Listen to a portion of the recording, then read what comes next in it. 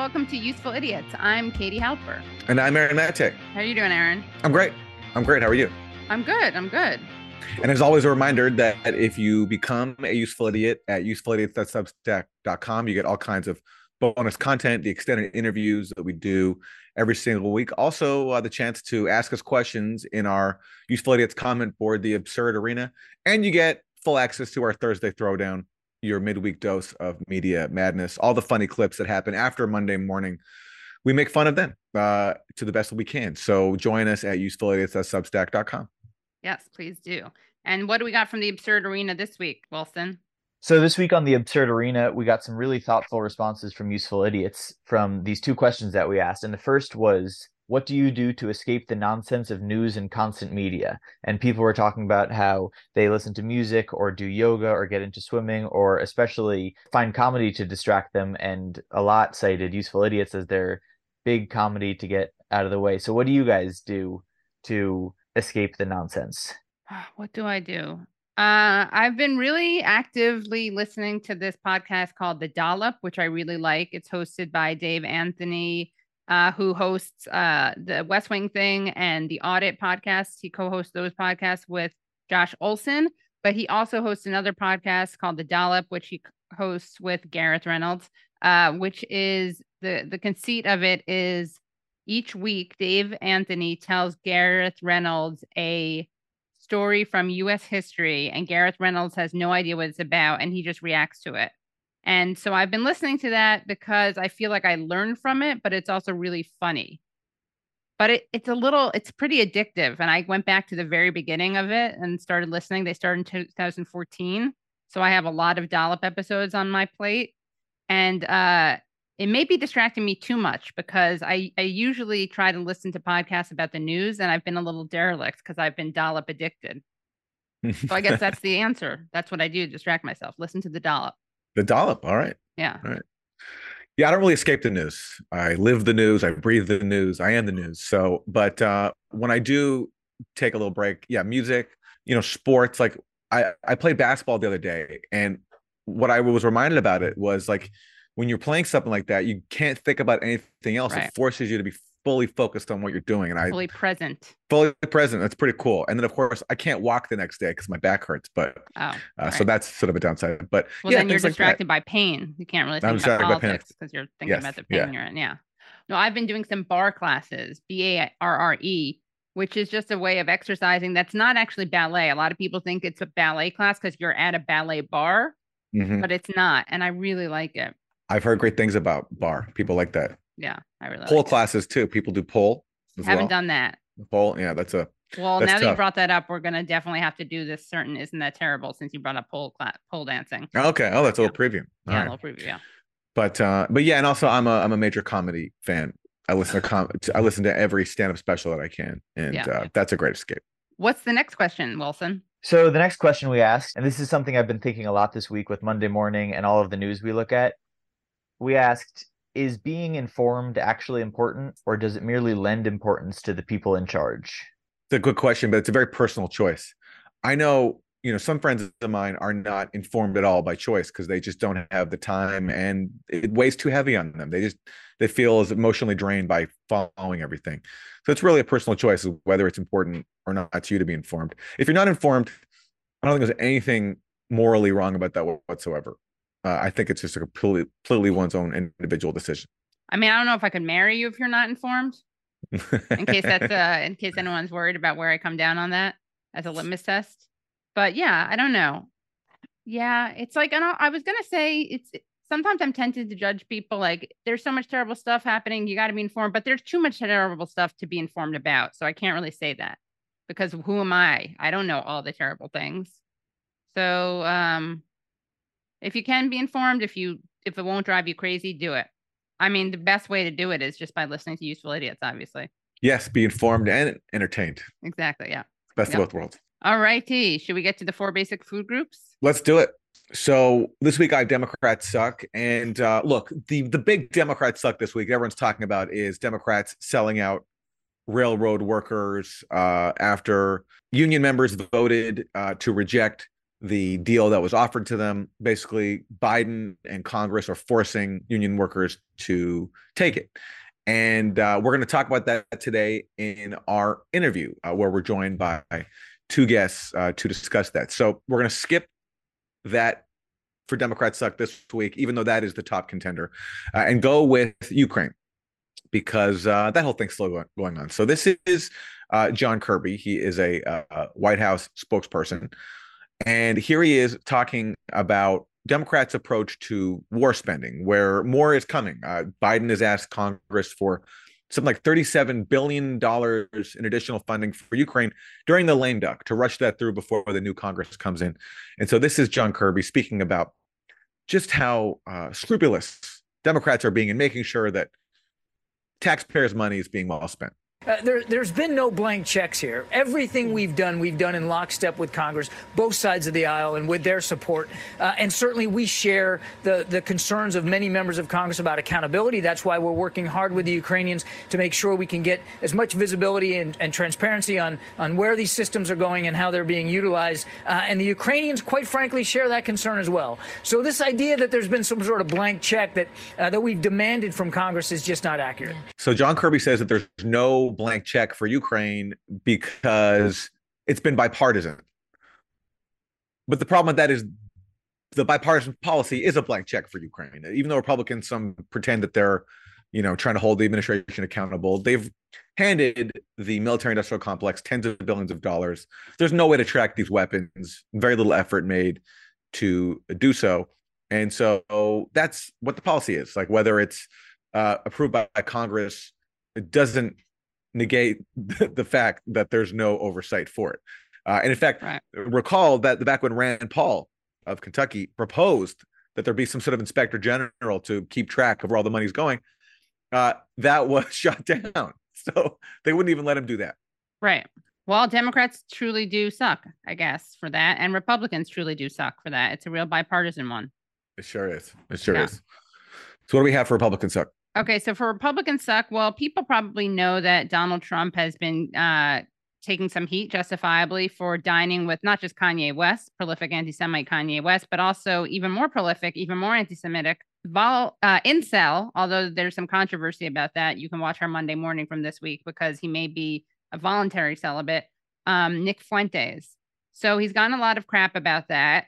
And in his first public comments on widespread criticism of his dinner with West and Fuentes, he said, "I gave them the embassy in Jerusalem."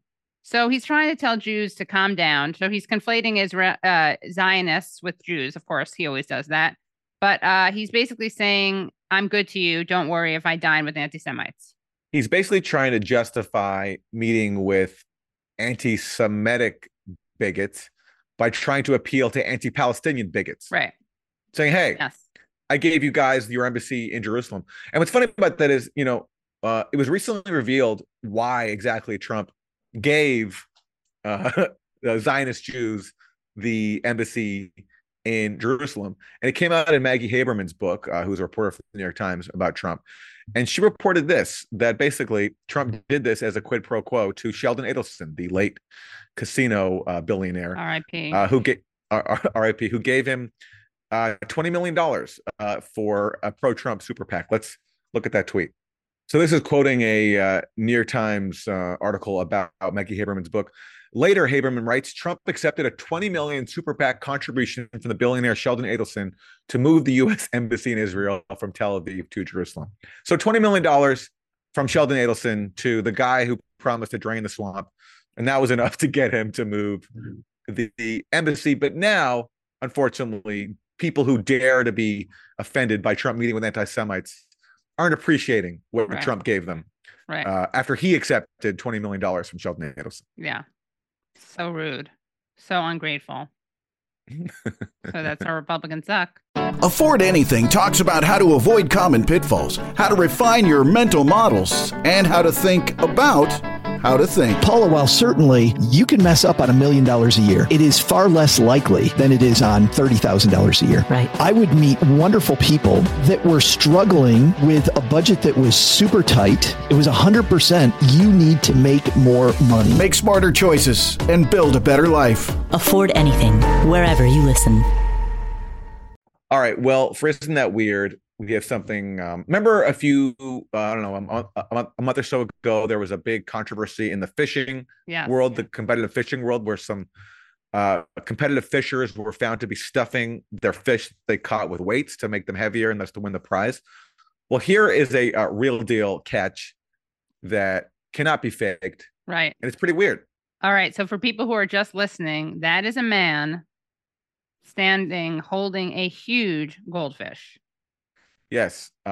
This is in France. And the fisherman here, Andy Hackett, caught what is believed to be the biggest goldfish in the world ever. Wilson, guess how much? Okay. Don't look at are we showing the tweet? Is it? No. Guess, Wilson. I don't know if you've already seen this. How many pounds do you think that chubby, adorable goldfish weighs? It looks like it's at least his full torso, and he's not a small guy. So I'm going to go 150 pounds. Well, you overshot a little bit, but still 67 pounds. Yeah. People, I like when we're vulnerable. I'm not good at fish weights. Yeah, me neither. I wouldn't have no idea. I just know that because I saw the tweet. But I gotta say, he very kindly, this is your weird, but he did throw him back in, which is very nice of him. Oh, of course. You can't keep that goldfish. I mean, well, exactly. Where would you put it? What kind of, it'd be funny if you tried to put it in a fish bowl. That would not fit in your normal fish tank. No. Right. Fish tank. Yeah. Or I guess he could cook it, but how do you cook it? I've never heard of someone eating goldfish, and me neither. I'm glad actually. I'm glad this guy was not the first. Yeah, me too. It's really cute and chubby, isn't it? It's a very cute goldfish. It really is. I would like to, how people swim with dolphins? I'd swim with that goldfish. Sure. Yeah, that'd be a friendly fish to see for sure. For sure. All right. Well, that is indeed weird. And shout out to British fisherman Andy Hackett. So, Aaron, you brought up pole dancing when we were talking about how we unwind, and I brought up bar classes. Now, I don't do pole dancing, but you were reminded of pole dancing, and I had a couple of Isn't That Terribles on my on the docket. And because you brought that up, I decided to go with this one. So let's take a look at this video of a woman who was filmed while doing some unintentional pole dancing. Let's show the video.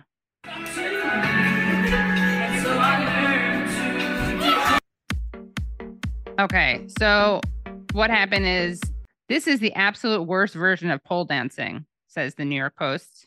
Bonnie Lee Brown was preparing for a night out in Sheffield, England, when things took a turn, and she danced her way to an impaled butt cheek. She ended up with 3 stitches in her butt, but still managed to go out on the town after the accident. Now the only question left is, why would you dance like that to Whitney Houston's The Greatest Love of All? It is pretty... Great question. That's a great question. I knew you'd appreciate that, Aaron. That's a great question. Whitney fan. So basically what happens is she squats down while dancing inappropriately, not inappropriately per se, but inappropriately to The Greatest Love of All, I would say. That's not the type of dance you do to The Greatest Love of All. There are other Whitney Houston songs you could dance like that to, but that's not one of them. And as she squats down, she kind of impales herself on I don't even know what that is. It looks like a shoe rack. She dipped too low over a shoe rack. She basically hurt herself on a decorative pole on a shoe rack, which is why you should keep your shoe racks very Spartan and minimalist. You don't need any decorations on your shoe rack. A lot of lessons in this one little incident. Don't pole dance to The Greatest Love of All, and don't keep a shoe rack out in the room like that, and don't dance over a shoe rack. That's for sure. Don't dance anywhere near a shoe rack, and really keep your shoe racks to the basics. Yeah. And those were our 4 basic food groups. We have a great interview for you guys. We're talking to Michael Paul Lindsay, who is a locomotive engineer for Union Pacific in Pocatello, Idaho. He's been with the company for 17 years. And Maximilian Alvarez, who is the editor-in-chief of the Real News Network and the host of the podcast Working People. He also hosts The Art of Class War on Breaking Points and is the author of The Work of Living, a collection of interviews with workers recorded at the height of the COVID-19 pandemic. And Michael Paul and Maximilian are joining us to talk about the railroad controversy, where Congress and Joe Biden are trying to push through a contract on railroad workers that many of the workers have rejected. So we're going to hear from them about what's going on and what can be done. Let's go to Michael Paul Lindsay and Maximilian Alvarez.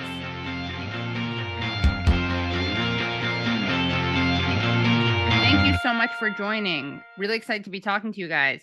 Wanted to just start off with asking you how we got here. Where are we right now and how did we get here?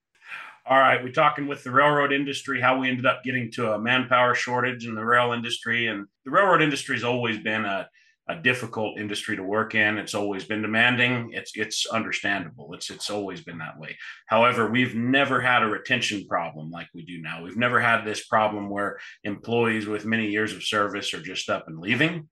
So where this really started this time around was when the railroad stopped caring for the communities and stopped caring for anything besides the operating ratio with their precision scheduled railroading model. When they did that, one of the things they did was cut indiscriminately across the system, cutting terminals, cutting employees, cutting maintenance, cutting anything they could. And there was a whole group of people that hired on a couple of years before this that were working, thinking they had a good, solid career. And then the railroad goes and chops them, furloughs a bunch of these guys, tons of guys, furloughing them. And a couple of years later, after all the COVID stuff was winding down, and keep in mind, all these cuts happened well before COVID, so they can't blame that. But after they started recalling all these guys back, they had a single-digit retention rate in most parts of the country. So these guys didn't come back, which more power to them. You know, the company showed the way they felt about them. And so these guys didn't come back. And then the people that were working that were left had to bear the burden of everything. They had to work about 3 or 4 times as hard in some cases. I can't tell you how frustrating it would be to tie up after being gone for 2 days and tie up first on the lineup to go to work. As you tie up, you're literally first on the list to go to work because they're out of people after you've just been gone for 2 days, and just doing that for months.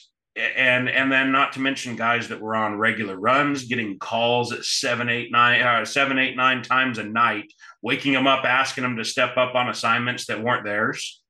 Meanwhile, during this time, they imposed this really oppressive attendance policy. Every railroad has their version of it. These attendance policies prevented people from taking time off. And then one other thing I'd like to mention as well is that in 2004 to 2007, they had a major hiring boom. It just so happened to align with when major retirements were going along across the industry. And so from 2004 to 2007, they hired lots and lots of people. And they couldn't really, even back then, it's a very difficult, time-consuming job that takes your full dedication. And even back then, they couldn't really find anybody that was 19, 20 years old to hire on. Very few. They found some. I was in that group of being young. But for the most part, a lot of the guys were older, already in their 30s, already had a career, or in their 40s even. One of the guys in my new hire class was in his early 50s at the time. And so now we're close to 20 years. And so the guys that are still around, they're getting close to leaving, and they would have potentially stayed. But instead, a lot of these guys are choosing to exit the industry. They're like, I don't like what this industry's become. So they're leaving in mass. And what's going on with contract negotiations and dragging it out for 3 years definitely has put a bad taste in people's mouths, where maybe they'd stay until they were 65, but they're like, no, I'm leaving as soon as I can.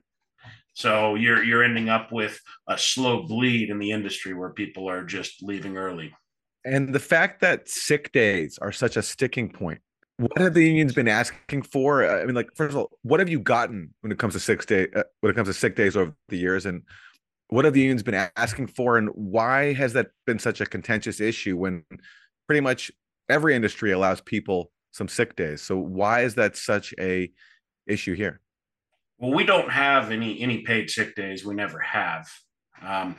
This all came about mainly when the attendance policies came out, because the attendance policies would give us a set number of points to use and would penalize you for taking days off. And each day counts differently depending on if it's a weekend or a weekday or a holiday and it was really easy to go over the threshold, especially if you happen to get sick on a weekend, especially since the railroads would count like a Friday as a weekend layoff because, it leads into the weekend, or, it was it was always a gotcha game where they don't want to give you any time off. So that's really where this started to become what the unions were asking for. Because before, so how it used to be at the railroad when I hired on, is it was still just, you could always, if you were sick, you could always call up and say, lay me off sick.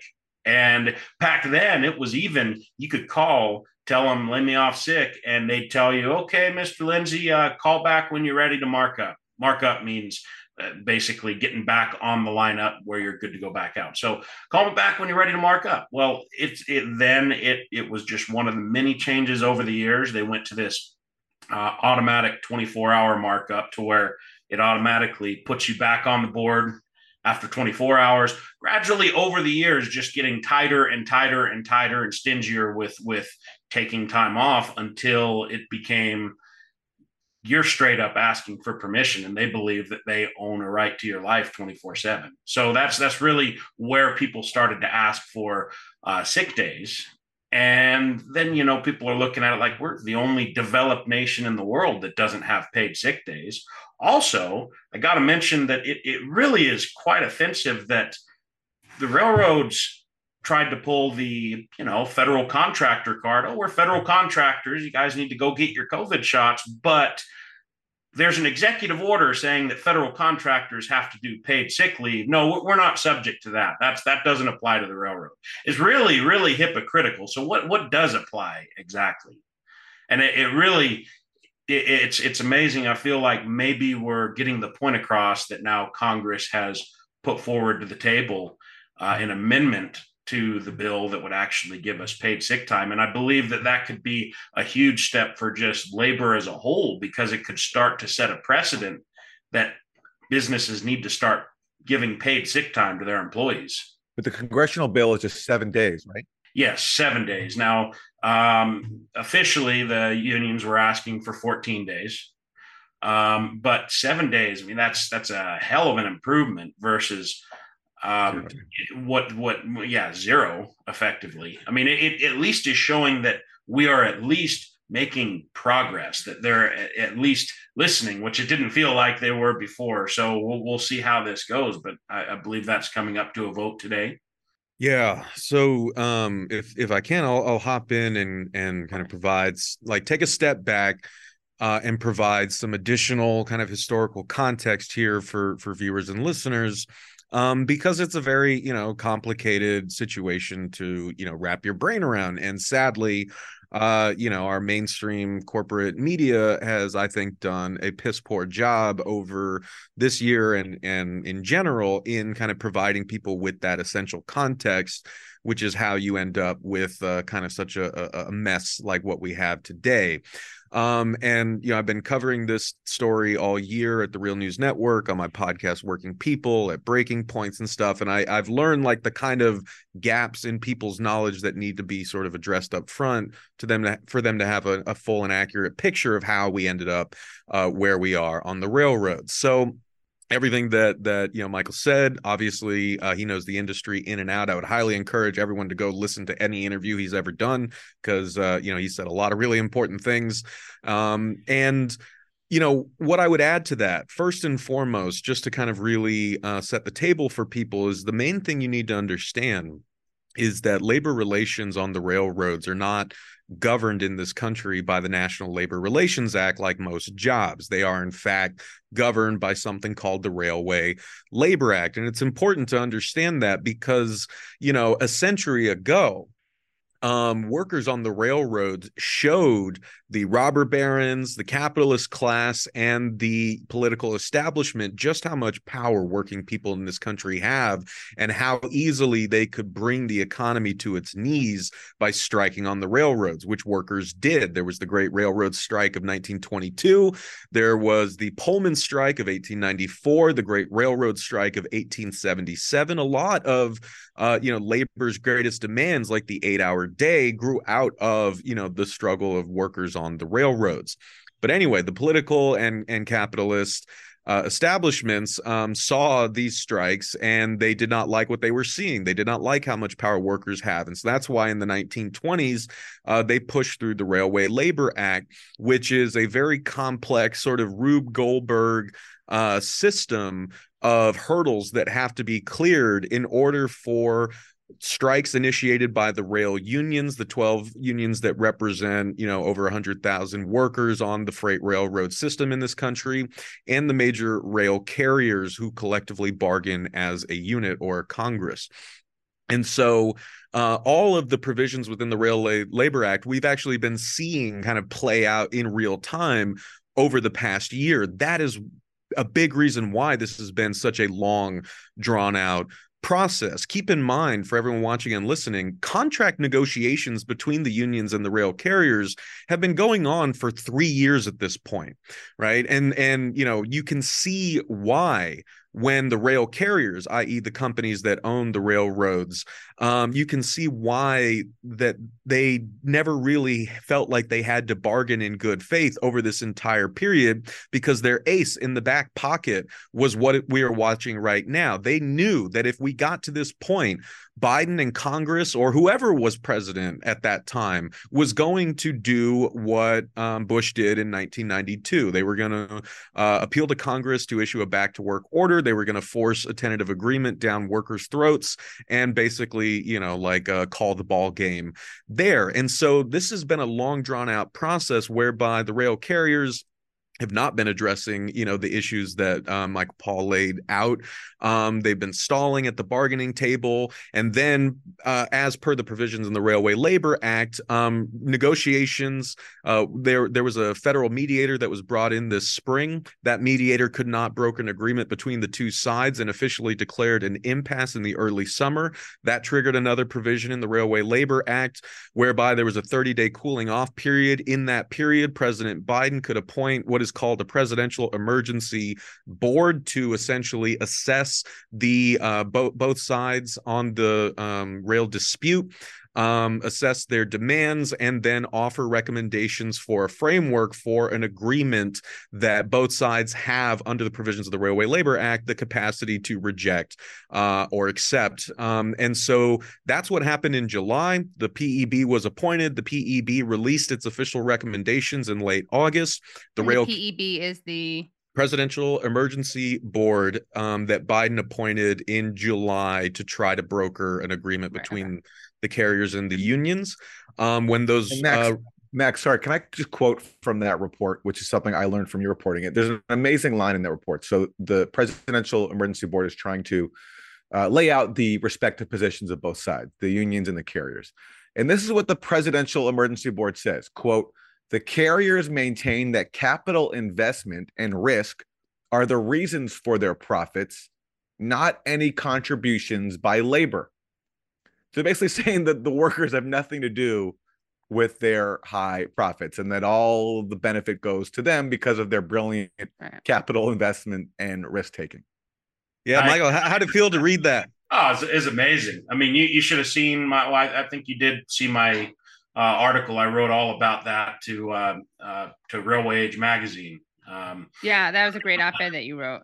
And so anyway, the way I feel on that is that the railroads maintain that it was their risk and investment. So I laid out the sums of money that they received in COVID assistance and bonds given to Union Pacific and these other companies. So was that free money? Was that considered risk, or was that investment? I'm not a Harvard MBA, but I'm not sure. Was that risk or investment? But bottom line, we all know that this industry doesn't really have as much risk as they think they have, because we all know the precedent set. They can run the company into the ground through share buybacks.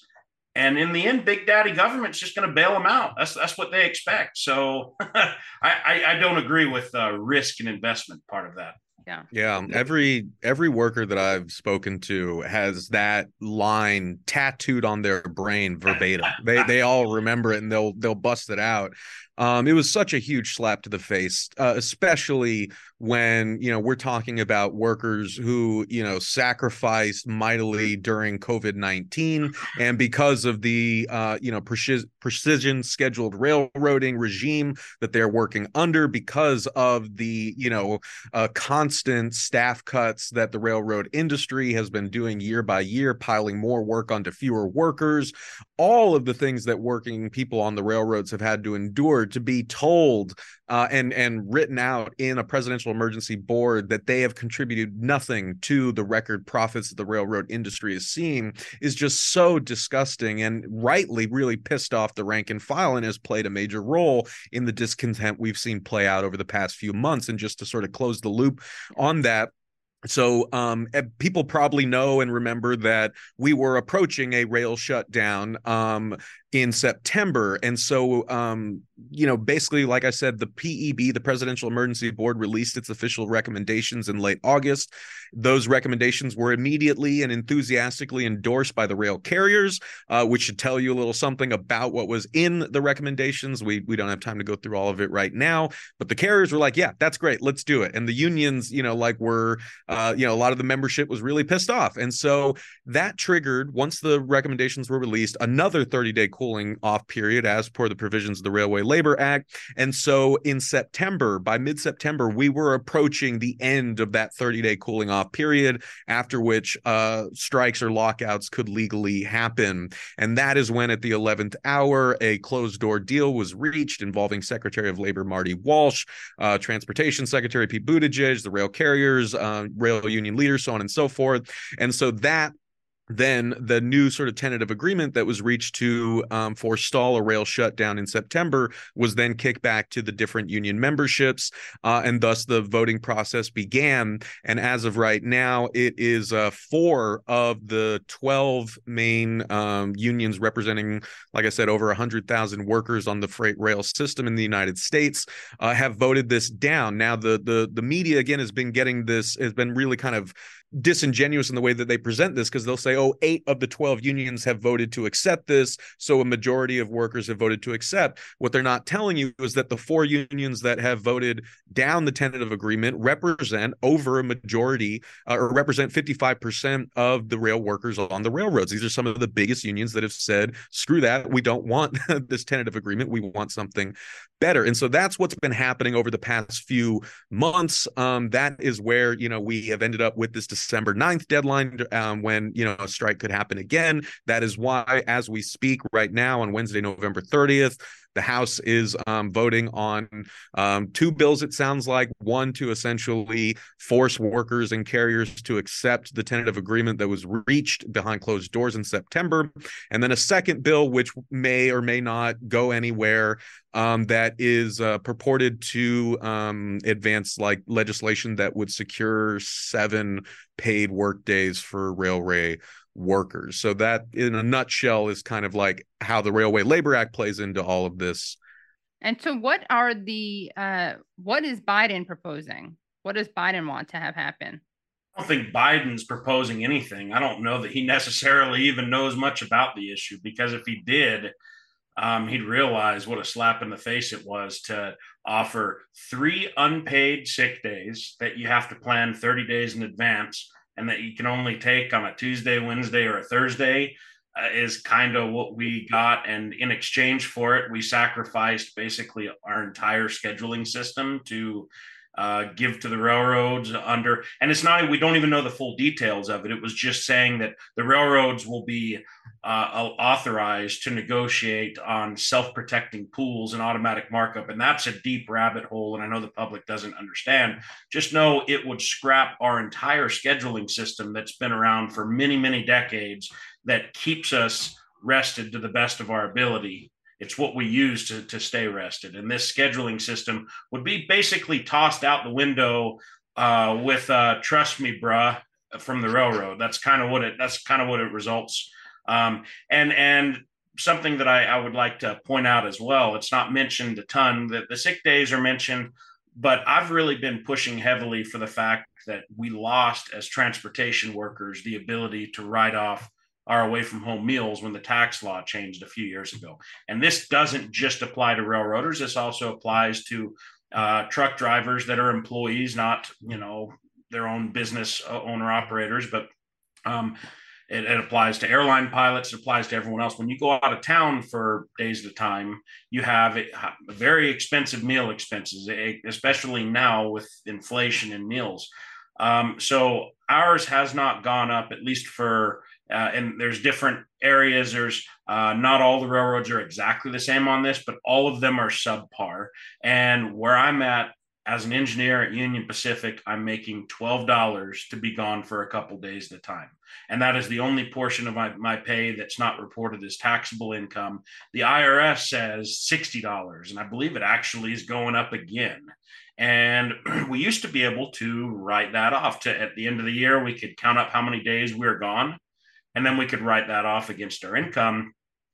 But when the tax law changed a few years ago, they scrambled decimal points and doubled the standard deduction and eliminated the personal exemption. Is smoke and mirrors. Basically, what it was kind of suggesting is that only businesses should be able to write off their deductions, and that average employees are just too stupid to do their own taxes. Is kind of what I took out of that legislation. And we lost the ability to itemize, which is what we need to do to write off our meals. So right there, we took about a $6,000 or $7,000 pay cut. Right there. This is before this pay increase, and this record pay increase that Biden and the negotiators say this agreement was so good for us, and the railroad suggests that it's the highest percentage raise that we've received in decades. It still doesn't keep up with inflation, and not every portion of our pay went up. Our meal allowance, our non-taxable meal allowance to reimburse us for our expenses is not going up. It's still staying at $12 even after all of this, even though it hasn't gone up since, I believe, 1993.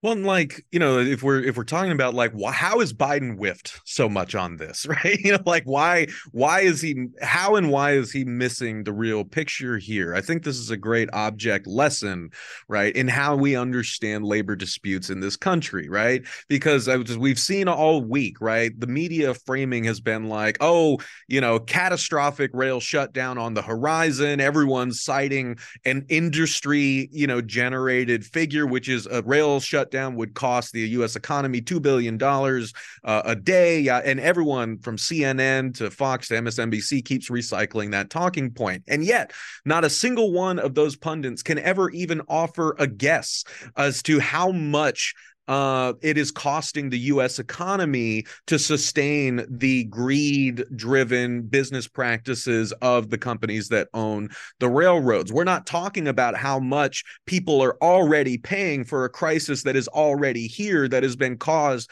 by these greedy businesses that have essentially, as I said, let's take a step back. Let's talk about like the situation that Biden and his presidential emergency board did nothing to address, that workers have been telling me and anyone who will listen all year, right? The railroads have been in a self-induced crisis that has been decades in the making. In 1980, there were over 40 major railroad companies in this country, and now there are just 7, and there's soon to be 6. So corporate consolidation has been on steroids over the past 4 decades. In that same time frame, there used to be over 500,000 workers on the freight railroads in 1980, and over 4 decades, the railroads have slashed that down to around 130. And this is another thing that the rail carriers won't tell you now that they're complaining about a labor shortage, they can't hire enough people, yada, yada, yada. Well, collectively, the major carriers have eliminated over 30% of their workforce since 2015. Like Michael Paul said, they can't blame this on COVID. They have been doing this to themselves. Why? Because this is what railroaders call the cult of the operating ratio. It is what happens when you take an essential infrastructural system like the railroads and financialize it and turn it into just a money-generating widget for Wall Street that leads to, business practices that are destroying the supply chain, right? Everyone is pissed off here, right? Shippers who have no choice but to use the freight railroad. So they're essentially locked in a monopsony. They are the ones paying like the higher prices that railroad companies are jacking up on them. They're passing those costs onto the consumer. This is what I mean when I say you're already paying for the damage these companies have done to the supply chain, because they are price gouging their own customers because they have nowhere else to go, at the same time that they are dramatically slashing their workforce and driving workers into the ground, working them longer, harder. These trains have been getting longer and heavier and more unwieldy over that same time period I discussed. There used to be like 5 people working on these trains, and now they're like 2, and the railroads have been trying to get it down to 1. Imagine how dangerous of a situation that is that they have created. There are stories of derailments that break like, almost every week, and some leak hazardous chemicals like chlorine that could wipe out an entire town if it's not contained immediately, right? This is what precision scheduled railroading has actually meant. It has meant, like reducing operating costs while increasing stock buybacks. And as I said, the railroads are not hurting. They're making more money than they ever have. Union Pacific in 2021 had its most profitable year ever. And all the other companies are raking in billions and billions of dollars in profits, and they are citing increased fees that they are, price gouging their shippers on. They're citing reduction of operation costs, which translates to people like Michael Paul having to work longer and harder and having no ability to actually take time off. Because that's the other thing I'll say, then I'll shut up, is like, that's where I started reporting on this back in January for the Real News. I had learned that 17,000 railroad workers at BNSF Railway, which is owned by Berkshire Hathaway, which is owned by billionaire Warren Buffett, I learned that they had their strike blocked by a U.S. District Court, and they were prepared to strike over the implementation of this draconian new points-based attendance policy that Michael mentioned earlier. But the judge said, I can't let this go through. It would cause irreparable damage to the supply chain, yada, yada, yada. So I started reporting on that. And then workers started telling me, like, you need to understand what this says about the situation writ large, because why are the railroads instituting these draconian attendance policies that everyone hates, that's leading people to quit in record numbers? Because, as Michael said, in the past, you could say, like, what, I'm marking off whoever's behind me in the pecking order is going to step up and take my assignment. They can't really do that anymore because the railroads have chopped all the reserves. And so when you do that, when you eliminate that much of your workforce in order to jack up profits, it's not like they've been hurting and had to cut back and tighten the belt. They've done this to themselves. So when you end up in that situation, and you basically have to shackle workers to their workstations through these draconian attendance policies because there are no reserve people to really like pick up when other people want to mark off. And so it's this real vicious sort of cycle driven by greed that the Biden PEB has done nothing to address. It's done nothing to tell the rail carriers what you're doing to the supply chain is bad. It's wrong. It's bad for workers. It's bad for consumers. It's bad for the economy. They've just essentially rubber stamped this whole practice. And so if we go through the way that we're going now, the rail carriers are going to take it as a sign that they can keep doing what they're doing, and we are all going to be worse off for it. Max, you mentioned the media coverage, the panic that is being spread about workers asking for sick leave. So I just want to go to a clip. This is a compilation of just one day from CNN covering the issue of railway workers asking for sick leave and warning about what that could do to the economy. A rail strike is one of the most disruptive and expensive things that can happen to an economy. A rail shutdown or strike would disrupt supply chains. A strike means food prices could skyrocket. Many experts are saying would be an economic catastrophe. That could mean a big shortage and massive price hikes. Even gas prices could increase. And it also could cost the economy $1 billion within the first week. That would cripple the economy. I'm not setting aside the concerns of your members, but are you and your members willing to stop the rails, in effect, and accept those costs to the U.S. economy? Do you believe a strike is worth it if it cripples the U.S. economy and costs up to $2 billion a day? More than $2 billion per day. Is it worth it? And on top of all of that, the holidays are right around the corner. It's a little less than a month right before Christmas here. Especially right before the holidays. President Biden warning, if that happened, it would devastate the economy if we had a strike like that. So joining me now to talk about this and a lot more is Bank of America. It's Brian Moynihan, chairman and CEO, one of the biggest banks in the world. I wonder what the Bank of America guy thought. This is unbelievable, man. Unbelievable. And to hear the rest of the interview, please go to usefulidiots.substack.com. That was wonderful. So informative. I learned a lot. And what's cool to hear when you listen to the story is just the broader implications that this is not just about, one sector, that this is about, as both of them were speaking about, the ability of workers across sectors, across the country, to be able to collectively bargain and stand up for their rights. And if a situation like this can't compel Democrats to stand up for workers, then what will? So really, really interesting. And I look forward to following this and seeing what happens next, because this could become something really big. Yeah, really appreciative of their generosity and giving us all this time to talk about this really important issue. All right. So for more, you can go to usefulidiots.substack.com to become a useful idiot and get bonus content. And we'll see you next week, including our Thursday throwdowns, which you're really going to want to see. In fact, Aaron, let's give them a little sneak preview of what they'll get from the Thursday throwdown.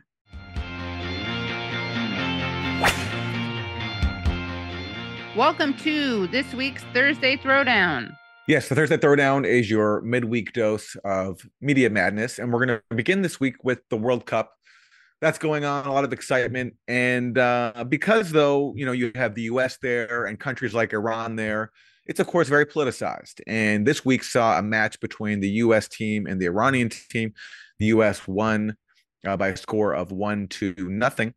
And on corporate TV in the U.S., there was one recurring theme, which is that Iranians want their own team to lose to the U.S.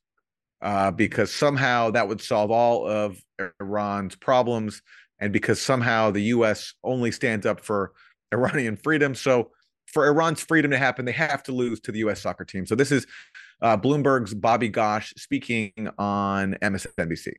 Remarkably, already I'm seeing reports out of Iran that Iranians were celebrating the American victory. That is something I would not in a million years have expected to see in my own lifetime, which tells you that they hate their regime and they hate the team that represents that regime even more than they were taught to hate the United States. And over on CNN, a similar message. This is correspondent Don Riddell, who spoke to one Iranian soccer fan who said that he was rooting for Iran's team to lose. And so this is Don Riddell's response. Political gains. Anna, imagine that. He's come all the way to the World Cup. He's a proud Iranian football supporter, and tonight he is cheering for his team to lose. He also told me that he doesn't feel safe in this crowd. He wouldn't give me his last name. And during our interview, other Iranian fans were filming our interview, and he felt very threatened and intimidated by that. He said that was proof that pro-regime elements are in this crowd, and they're keeping a very, very close eye on what the demonstrators and the protesters are saying all the way here in Qatar. So wouldn't he not want to be on CNN? Yeah, that's the thing. If he really was that scared of the Iranian government, going on CNN is probably not a good idea. Which I'm not making light of what the Iranian government has done. I'm not suggesting that there aren't people who are afraid of their governments, including the Iranian government, but it does seem like a weird thing to do, to appear on CNN while also... Or it seems like a weird thing for the CNN reporter to do, which is show him and then say how scared he is of being exposed. It's like, well, maybe for his own protection, you shouldn't have released that footage. Yes. Like, this man is scared for his life as a result of the television appearance that I've just given him. Yeah. On purpose. And I had the choice not to. Yeah, look, and also just this idea of like politicizing the game. And look, I'm sure there are Iranians who were cheering for their team to lose. There's millions of people from Iran around the world. I'm sure these people were sincere, but would they ever find someone from the U.S. who's rooting for their team to lose because they don't like their government's policies on whatever and put that on CNN? No. Probably not.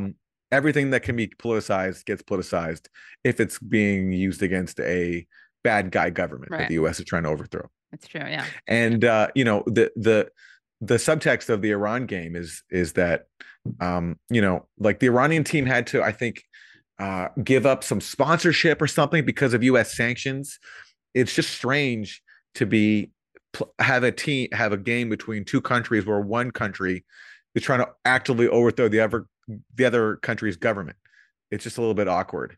And to the extent there's a political element to these games, I think that's what should be discussed, not whether or not some fans from one side want to see their side lose because of their own dissatisfaction with the government. Yeah.